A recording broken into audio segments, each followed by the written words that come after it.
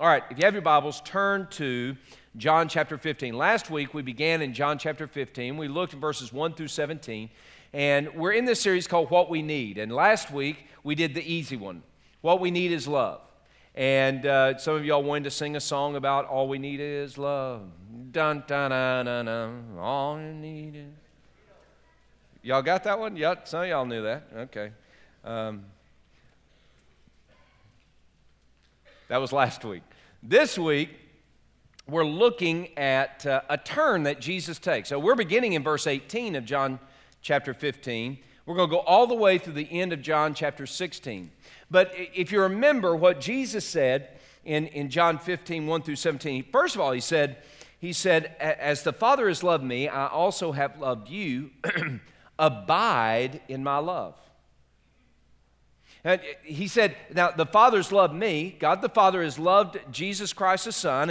And in the way that the Father has loved the Son, Jesus said, I'm loving you that way. I'm loving you purposefully. I'm loving you intentionally. I'm loving you passionately. I'm loving you sacrificially. He said, no greater love is anyone than this, lay down his life for his friends. And Jesus said, I've called you friends. And Jesus laid down his life for his friends. So he's saying, look, I'm loving you in a very particular way. So make your home in that love. Sink the roots of your soul down into the soil of Christ's love. Let Christ's love saturate your life. Make your home in the love of Christ. Abide in that love. Now, as we looked at how to abide in his love and that kind of stuff, we saw that last week. But man, that's a feel-good. Talk about the Father's love for the Son and the Son's love for us. And then in verse 17, he said, a new commandment I give you, that you love one another. So here is the mandate. There's this flowing of love. The Father loved the Son, and the Son took that love that the Father gave him, and he became a reservoir for that love to reach us. And as the Father's love through the Son hit our life, then we become the conduit or the avenue for that love to hit other people's lives. So we receive that love so that we can give that love. But verse 18, it seems like the feel-good has changed. In verse 18, and I'm going to read, begin verse 18 through verse 25. He said, if the world hates you, know that it hated me before it hated you. So he's gone from abide in my love to the world hates me, and the world's going to hate you. It doesn't sound very feel-goodish. All right? If the world hates you, know that it hated me before it hated you. If you were of the world would love its own. Yet because you are not of the world, but I chose you out of the world, therefore the world hates you. Remember the word that I said to you, a servant is not greater than his master. If they persecuted me, they will also persecute you. If they kept my word, they would keep your word also. But all these things they will do to you for my name's sake, because they do not know him who sent me. If I had not come and spoken to them, they would have no sin, but now they have no excuse for their sin. He who hates me hates my Father. If I had not done among them the works which no one else did, they would have no sin. But now they have seen and also hated both me and my Father. But this happened, that the word might be fulfilled which is written in their law. They hated me without a cause. All right, so Jesus goes from talking about all we need is love, and he's talking about hostility. Look over in chapter 16. Look at verses 1 and following. He says, these things I've spoken to you, that you should not be made to stumble. They will put you out of the synagogues. The time is coming that whoever kills you will think they offer service to God. These things they will do to you because they have not known the Father nor me. But these things I have told you, that when the time comes you may remember that I told you of them. And these things I did not say to you at the beginning because I was with you. So Jesus is talking about severe trouble that's on its way. He's talking about opposition and persecution, hostility, not just for Jesus but for his followers. Do you realize, as a follower of Jesus Christ, that we should expect opposition, hostility, and persecution? We are not greater than our Master, Jesus Christ. We should expect it. We should anticipate it. Now, in America today, we've been kind of persecution-free. I know you don't feel like that sometimes. But just because they say that you can't do a certain act does not mean that's persecution. Persecution is what's happening in the Middle East. Persecution is what's happening with ISIS killing 21 martyrs because they believe on Jesus and will not turn away from him. Persecution is when you lose your job because of your faith in Jesus Christ. Persecution is when your family will not have anything to do with you and you are homeless because of your faith in Jesus Christ. That's persecution. Now, we're not there yet. I'm an optimist trying to be a realist. And I believe that there will be a day when we face persecution in America as followers of Jesus Christ. And it should be that way. Listen, here's the thing. In America today, we have more and more people who look at followers of Christ like we're dinosaurs. And we are. It's not a function of age, it's a function of belief. We have a particular worldview. Make no mistake, a worldview is defined like this. A worldview is simply beliefs, customs, practices, principles by which a person lives. And as followers of Jesus Christ, we have a particular worldview. A worldview that is defined by God, written in His Word. Here is our worldview. It is given to us by the Spirit of God, awakened in our lives by the Spirit of God, but it is written in the very Word of God. We develop our worldview from the Bible because we believe it to be the authentic, reliable, authoritative, absolute truth of God to us. That being said, not everyone agrees. In fact, when Jesus said that the world is going to hate you because the world hated me, when He uses the term world, He's not talking about the third rock from the sun. He's talking about the customs, attitudes, beliefs, and practices and principles that are hostile to God. The very definition of the world is a worldview in opposition to the biblical worldview. Now, as followers of Jesus Christ, we have adopted a biblical worldview, and we will not give it up. All right? All that is absolute truth. Now, here's the problem. There is a tension that begins to be created when a worldview that is contrary to Scripture begins to dominate a particular locale. When a worldview contrary to Scripture begins to dominate a particular locale, then what happens is those who are followers of Christ will believe and act and pursue different priorities than the people who have a priority that's hostile to a biblical worldview. That tension is created, and most of the time we can live within that tension. Most of the time we can live within that tension because most people in American culture in the past have been kind of, well, you know, you believe your thing, I believe my thing, and it'll be okay.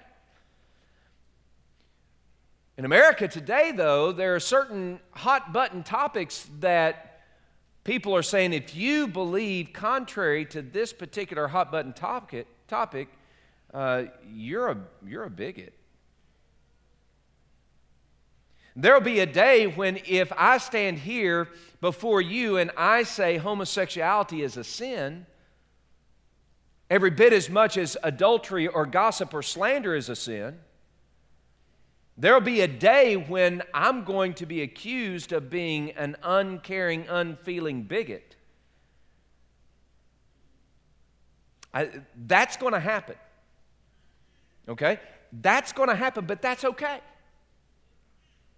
And we don't need to be crybabying around saying, what? I can't believe this. Jesus already prepared us for it.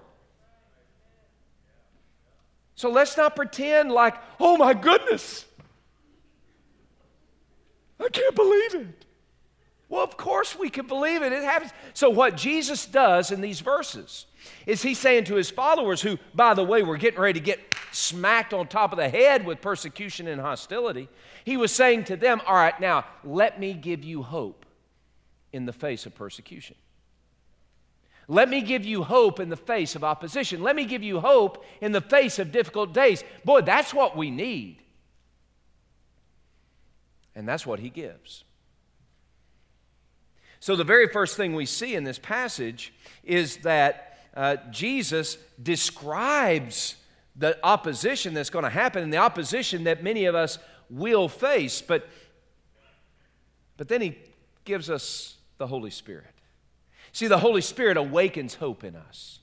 You look in verse 26 and 27, Jesus once again begins to talk about the Spirit of God. He says, but when the Helper comes. Now, I like that term. It's the Greek term parakletos, and it can mean comforter, encourager, helper, counselor, advocate. It can mean a whole host of different things. Talk about the Holy Spirit. Well, the Holy Spirit of God is all of those things for us. You want to know what awakens hope in a follower of Christ? It's when we are yielded to the Spirit of God, and the Spirit of God awakens in us the very presence of God and the power of God. The Spirit of God is the one who helps us through the difficult days. And when those 21 martyrs stood before their executioners, about to lose their head, and they were given a chance to say, no, I believe that I won't believe in Jesus anymore. And yet they stood firm and they began to sing songs, and their family were proud of them for giving their lives for Jesus. You know what awakened that kind of courage and hope in those martyrs and in their families? The Spirit of God. The Spirit of God draws us close to the Father, unites our hearts with Him. It's the Spirit of God that tells us why Jesus starts talking about loving one another and then immediately goes into this discussion about the world hating us. Why would Jesus talk about love and then hate and then the Holy Spirit? Well, because what we're supposed to do, first and foremost, is love one another. That's verse 17. Here's the commandment I give you, that you love one another. Do you want to know who helps us love one another? It's the Holy Spirit. The Holy Spirit gives us the ability to obey the commands of Jesus. This is His command, that we love one another. But Jesus knew that we're going to need to be saturated in this community of believers where we feel the love, where we feel that family connection, where we feel nourished and nurtured and encouraged and strengthened. Friends, that's what the church is supposed to be about. And so when we are commanded to love one another, Jesus is saying, I want you all to get busy excelling in love for one another. And the Spirit of God will equip you and enable you to love the way you're supposed to love.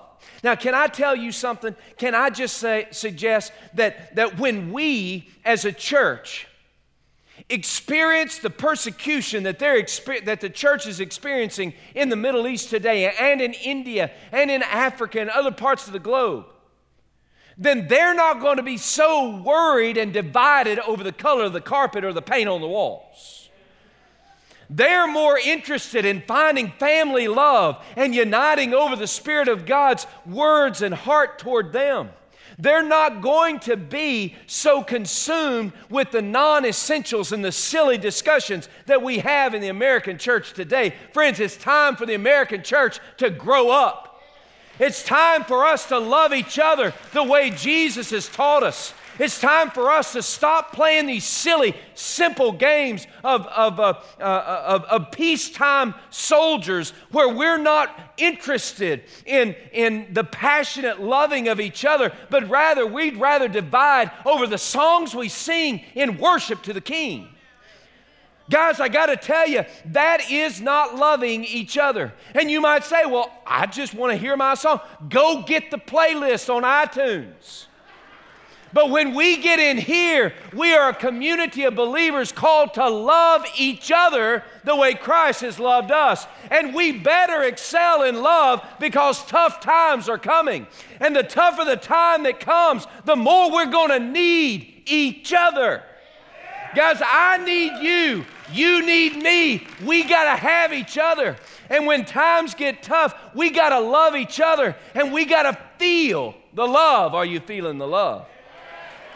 We must excel in love. Not just for each other, but we got to excel in love for all. See, it's the Spirit of God that enables us and equips us when we have the sword at the base of our neck, ready to give its death blow.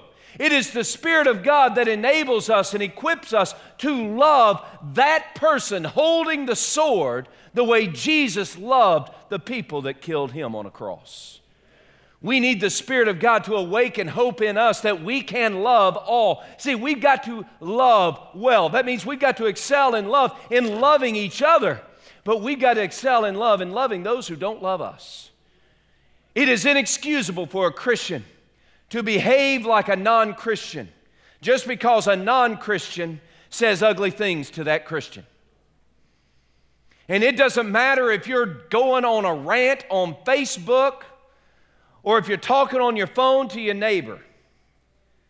It is inexcusable for a follower of Jesus Christ to act like a mere man or woman unredeemed by the blood of the Lamb. We have been called to a higher calling where we are called to love all, even those who disagree with us, even those who oppose us, even those who despise us, even those who hate us. We are called to love them the way Jesus loved us. And you know how Jesus loved us? He died for us.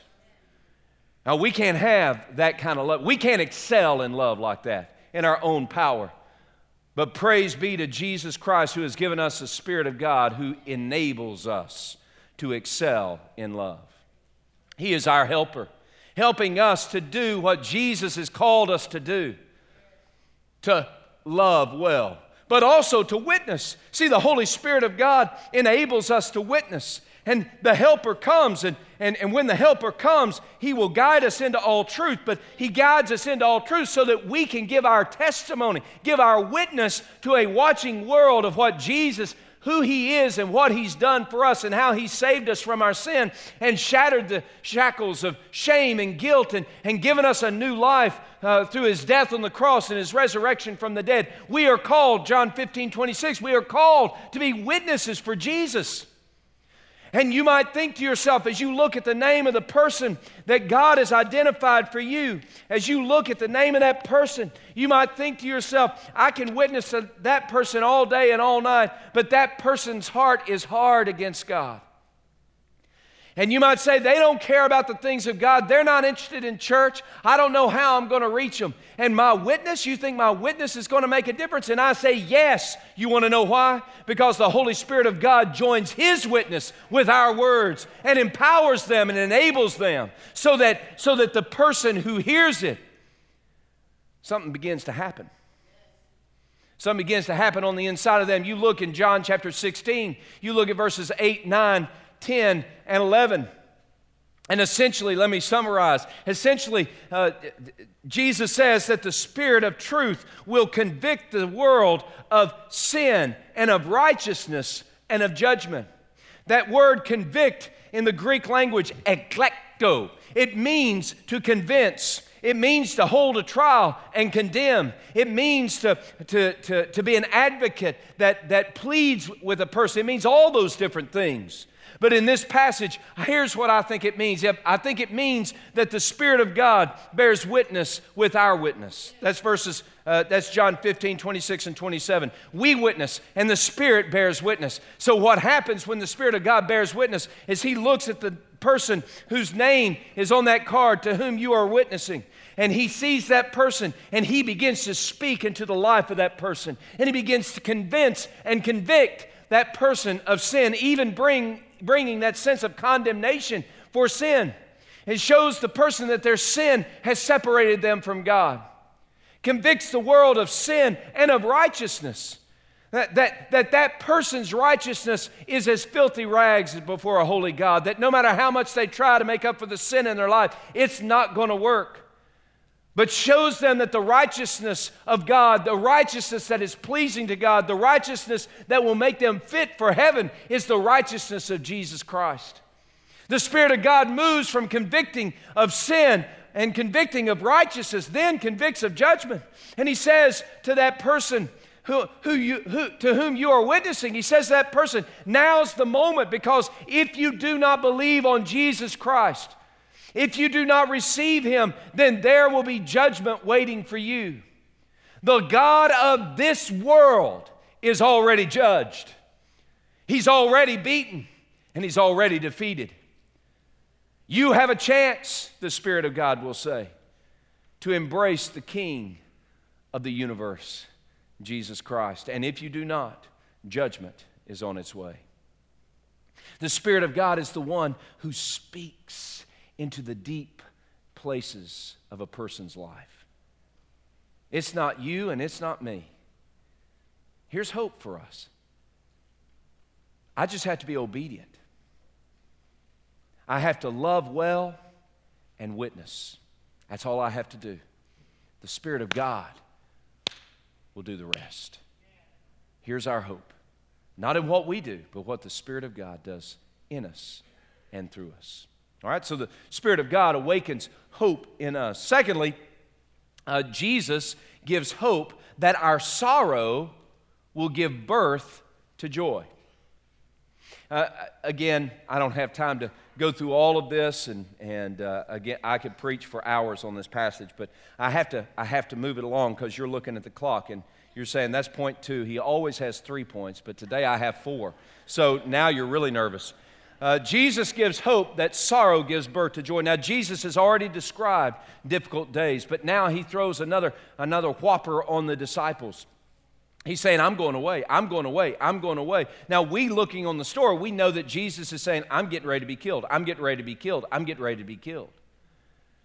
And the disciples finally hear Jesus talking about going away, and they get sorrowful. They're filled with confusion and doubt. They've been following this guy. Now they don't understand. What do you mean you're going away? We don't get it, Jesus. We're confused. What's going to happen to us? Now, verse 21, he says, a woman, when she is in labor, has sorrow because her hour has come. But as soon as she has given birth to the child, she no longer remembers the anguish for joy that a human being has been born into the world. Therefore, you now have sorrow, but I'll see you again, and your heart will rejoice, and your joy no one will take from you. Jesus is saying, here's the hope that can be awakened in your life.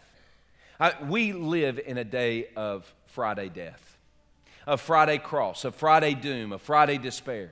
We live in a world where Friday seems to be the biggest dominating wrecking ball in our world. It's Friday where Jesus went to the cross and he was killed, and darkness hovered over the earth, and things began to shake and tremble. Yeah, we know how difficult, how painful that death is, and yet Jesus was pointing his disciples beyond the Friday tomb to Sunday resurrection, and we need to have that kind of point of view. Jesus said, look, there is hope for you, even though you're in the in-between. You're not yet to Sunday, but you're not really on Friday. You're living in that in-between, and you feel like despair is winning the day. Get a new perspective. Get a little hope. Your sorrow will be transformed into joy. Like a mama going through the pain of childbirth in order to have the joy of that brand new baby. Today, we are going through the pain of our suffering, but there is joy on the other side. Here's our hope. It is Friday, but yes, Sunday's coming. It is painful now, but resurrection is on its way.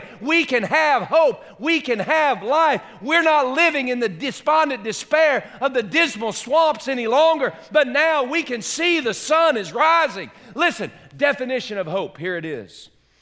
Hope is even in the deepest darkness, you know the sun's about to rise. Today we live in hope. Our sorrow here is but fleeting moments. It doesn't even begin to compare to the joy that belongs to those who trust in Christ. Here is our hope. Yes, death is real. Our hurt is real. Our pain is real. But we live in a supernatural reality where Jesus has conquered death, hell, and the grave. There's hope. We need a new perspective every day. Not just once. Not just when we celebrate Easter in a couple of weeks. We need a new perspective every day. I need to wake up with my mind on the resurrection. I need to wake up with the hope that something new has started. Praise God. He's at work today. And what He's doing is good. Psalm chapter 30, verse 5. Write it down. Remember it. You probably know it.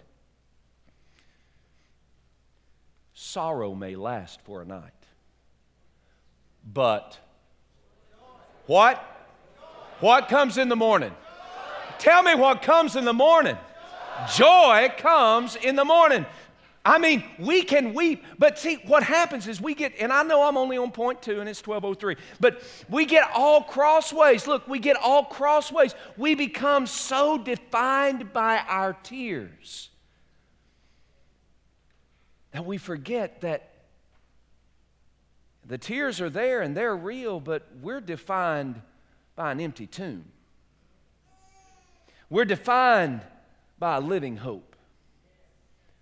We're defined by a resurrection. Today, let your life, even the sorrow and the suffering that you're facing here and now, let this in-between moment be defined not by the pain, but by the promise. The resurrection is on its way. So Jesus gives us this hope in a resurrection. The third thing we see in this passage is that Jesus helps us have hope in help from God. We have hope in help from God. Look at verses 23 and 24. Jesus says, in that day, what day? The day after His resurrection, the day in which we're living here. In that day you will ask me nothing. Most assuredly, I say to you, whatever you ask the Father in my name, He will give you. Until now you've asked nothing in my name. Ask, and you will receive, that your joy may be full. Ask, and you will receive, that your joy may be full. Now here's, I don't have time to develop it, but here's what it comes down to. Look, you need help. Ask God, and He'll help. If there is a revolutionary truth that you take home with you today that will awaken hope in your heart, here it is. Ask, and you will receive from the hand of God. God wants to help you. He wants to help you. You say, well, Eric, you don't understand. I asked Him last week to help me with something, and He didn't do anything. Stop treating God like He works at McDonald's. We need to persevere with God in prayer. If you think He didn't hear you, get on your face and stay there until you know He does.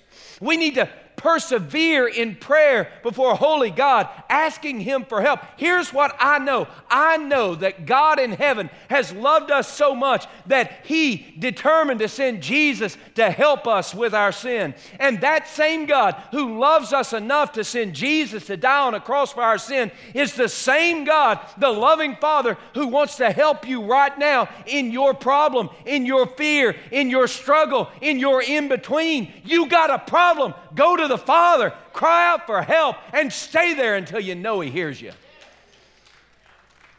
Y'all got me a little Pentecostal today. Here's the thing. Jesus went to the cross, but He knew there would be an empty tomb. And Jesus went to the cross and He despised the shame of it. But He endured it because He saw the joy on the other side. And when He cried out to the Father, He knew that help was on its way. Today, you and I need to have the perspective of Jesus. And as we're going through the in-between, I don't know what happened to Jesus when He died. But I know it wasn't nice. And I know it wasn't fun. And I know it wasn't a Disney ride. But I do know that whatever happened, He knew that God was about to bring help to Him. We live in the in-between, and we might not understand what's happening. We might not understand how bad it is, but we can go to God. And when we go to Him in faith, when we trust Him, when we believe Him, we cry out to Him for help. Make no mistake, help is on its way. The Father loves you. So ask Him for help. We get into trouble because we forget to ask Him. We ask so quickly that we're not really asking. You know, asking like my girls ask me for money. They've already got the debit card in hand. You know what I'm saying? We ask like we're going through a fast food restaurant. Sometimes we don't ask at all. When we don't ask at all, we're in trouble. We're trying to do it ourselves. We're trying to manage it ourselves. We need to humble ourselves before a holy God. Tell Him, I can't do this on my own. That might not be a problem for you, but can I just confess? That's a problem for me.